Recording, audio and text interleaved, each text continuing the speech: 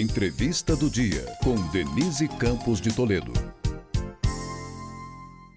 Vamos falar das articulações da base do governo no primeiro ano do mandato de Lula. Eu converso com Alencar Santana, que é deputado federal pelo PT de São Paulo. Deputado, boa noite. Boa noite, um prazer estar com todos aí da TV Gazeta. Boa noite, Denise, enfim, todos que nos acompanham.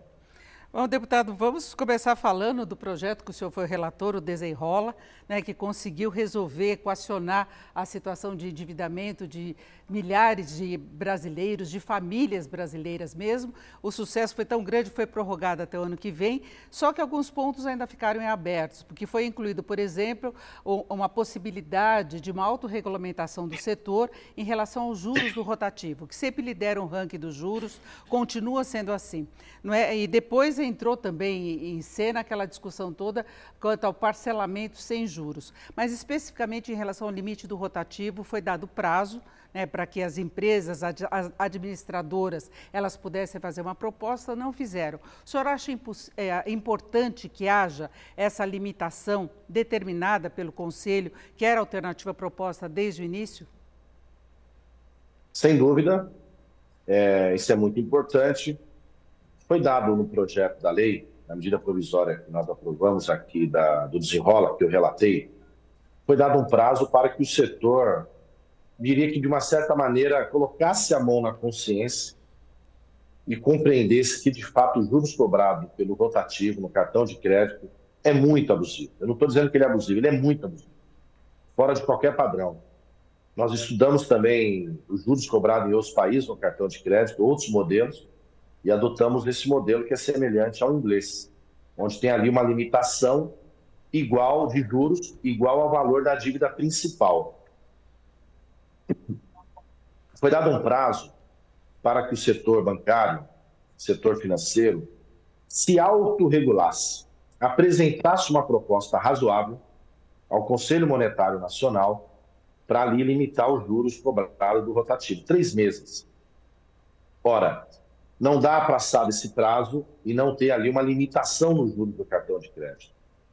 O Desenrola ele é muito importante, está sendo muito importante, porque tem incentivo do governo para que o credor dê um belo desconto na dívida existente e permite que quem está devendo possa refinanciar essa dívida e pagar ali um valor menor de juros. Agora, fazer isso e permitir que os juros do cartão de crédito, que é uma grande modalidade de compra no nosso país, uma garantia, que é também uma garantia para o comércio, e a gente não limitar os juros do rotativo, nós estamos enxugando, tapando o sol com a peneira. Então, não tem sentido, por isso que nós sugerimos essa proposta. Então, não havendo a boa vontade do setor financeiro, que o Conselho Monetário aplique aquilo que a lei determina.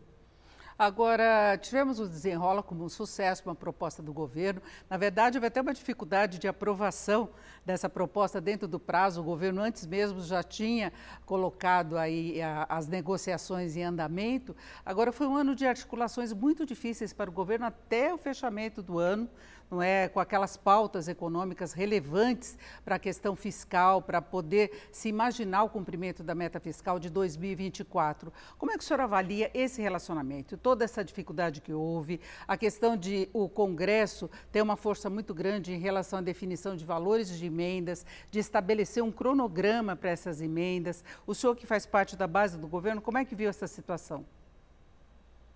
Foi um ano extremamente positivo para o governo.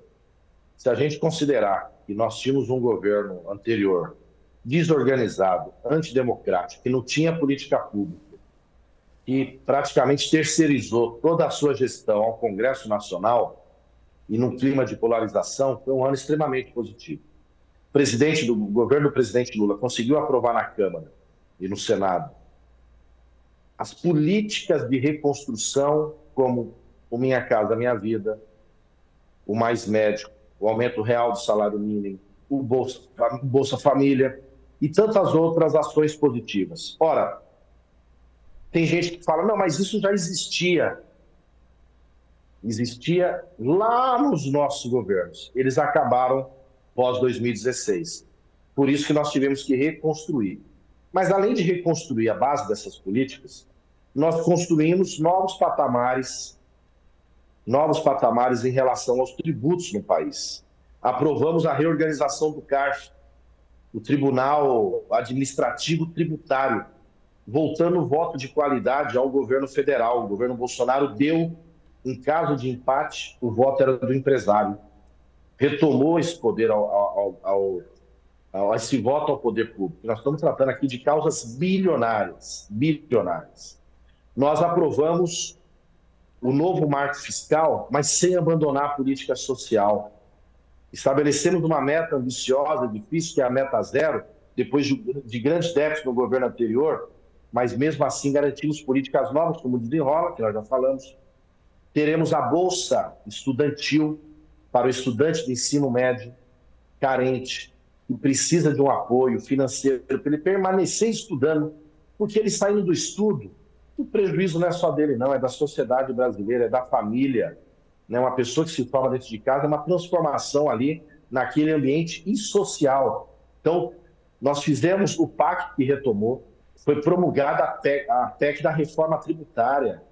Depois de anos, governos, legislaturas, tentativas e nada, o governo do presidente Lula num forte diálogo com o Congresso apoia no primeiro ano. Então foi um ano de muita conquista. Agora, quando eu falo dessa dificuldade de articulação do governo, é que a gente viu até na aprovação desses projetos todos que o senhor citou, reforma tributária já tinha uma discussão muito anterior, né? Já tinha desde quando foi lançada a PEC 45, depois o Senado também tinha uma proposta, se chegou meio que ao consenso de que era o momento de se ter a reforma tributária. O governo, claro, endossou essa proposta, então fica como uma vitória do governo Lula, desse primeiro mandato do governo Lula. Agora, a cada negociação, houve aquela necessidade de liberação de emendas, de uma forte concentração de emendas. Como é que o senhor prevê a situação em 2024, em que há um cronograma definido para a liberação dessas emendas? E outra coisa que foi demonstrada aí, não especificamente pela oposição bolsonarista, mas pelo Congresso em geral, que é a capacidade de articulação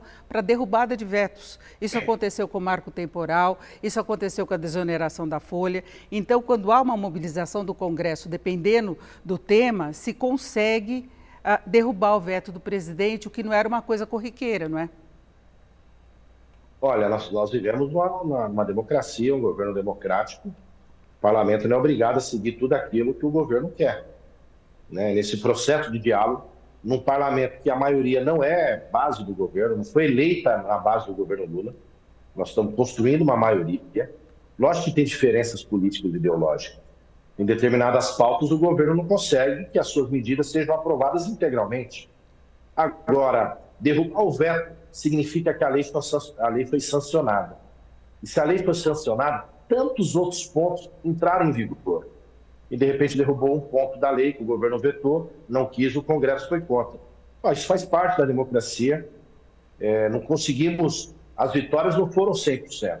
Nós aprovamos textos que, eventualmente, tivemos que alterar o seu conteúdo de um ponto ou outro. Tivemos vetos que, eventualmente, o parlamento derrubou.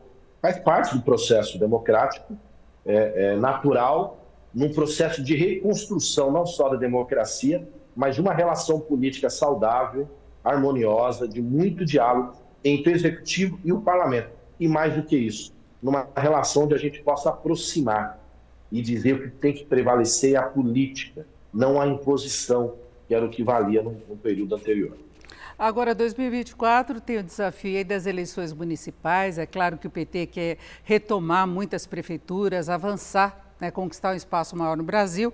E o senhor já é um pré-candidato para a prefeitura de Guarulhos, não é, com o apoio do presidente Lula, mas gerando divergências internas do partido. Isso com o Eloy Pietá, que é um militante, um político tradicional, histórico do Partido dos Trabalhadores, que inclusive foi à justiça, alegando que não foi respeitado o estatuto do próprio PT na escolha do candidato. E vai ser uma disputa apertada, tem muitos candidatos, né? Pode haver inclusive uma polarização com o candidato do PL, que em algumas pesquisas tem liderado com chance de ir para um segundo turno, e aí seria com Pietá. Como é que o senhor vê toda essa circunstância, com a discussão começando internamente no PT? Primeiro que não será com Pietá, porque ele não será candidato pelo PT.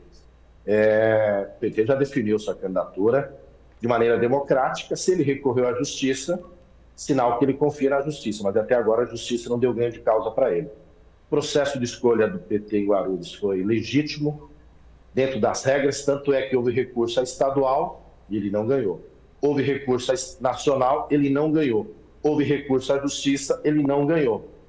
Portanto, dá para ver quem está certo e quem está errado. Nós vamos fazer o debate em Guarulhos, levando o projeto do PT, do presidente Lula, de seus aliados. Toda eleição é difícil, a polarização ainda está presente no país, será na capital, será em Guarulhos, será em todo outro grande município, sem dúvida alguma, a polarização, o candidato bolsonarista alinhado com essas pautas e o candidato petista em especial, ou alinhado nesse campo com o apoio do presidente Lula, eu não tenho dúvida que ali é uma grande possibilidade de a gente voltar a governar, de ter um novo momento para o PT na cidade, olhando para o seu futuro, até porque o governo que está lá é um desastre, um caos absoluto, nas mais diferentes áreas, e eu acho que a cidade está cansada e quer mudança. E nós vamos se apresentar justamente dessa maneira. O presidente do governo Lula voltou e fico feliz de ter ajudado muito Guarulhos nesse período. A obra do Trevo Bom Sucesso da Marginal está acontecendo. Guarulhos receberá unidades do Minha Casa Minha Vida. O governo Lula, com reconhecimento do governador Tarcísio, liberou para Guarulhos 10 bilhões para construir o tão sonhado metrô. E fico feliz de, desde 2003, como deputado estadual, ter lutado por isso há muito, mas muito tempo, fazendo o movimento Guarulhos, que é metrô. Então, acho que nós temos tantas conquistas, queremos fazer esse debate na cidade, faremos de maneira respeitosa e tenho certeza nas possibilidades de vitória que temos. É isso, nós ouvimos Alencar Santana, que é deputado federal pelo PT de São Paulo. Deputado, mais uma vez, muito obrigado. Essa foi a entrevista do dia para o podcast do Jornal da Gazeta.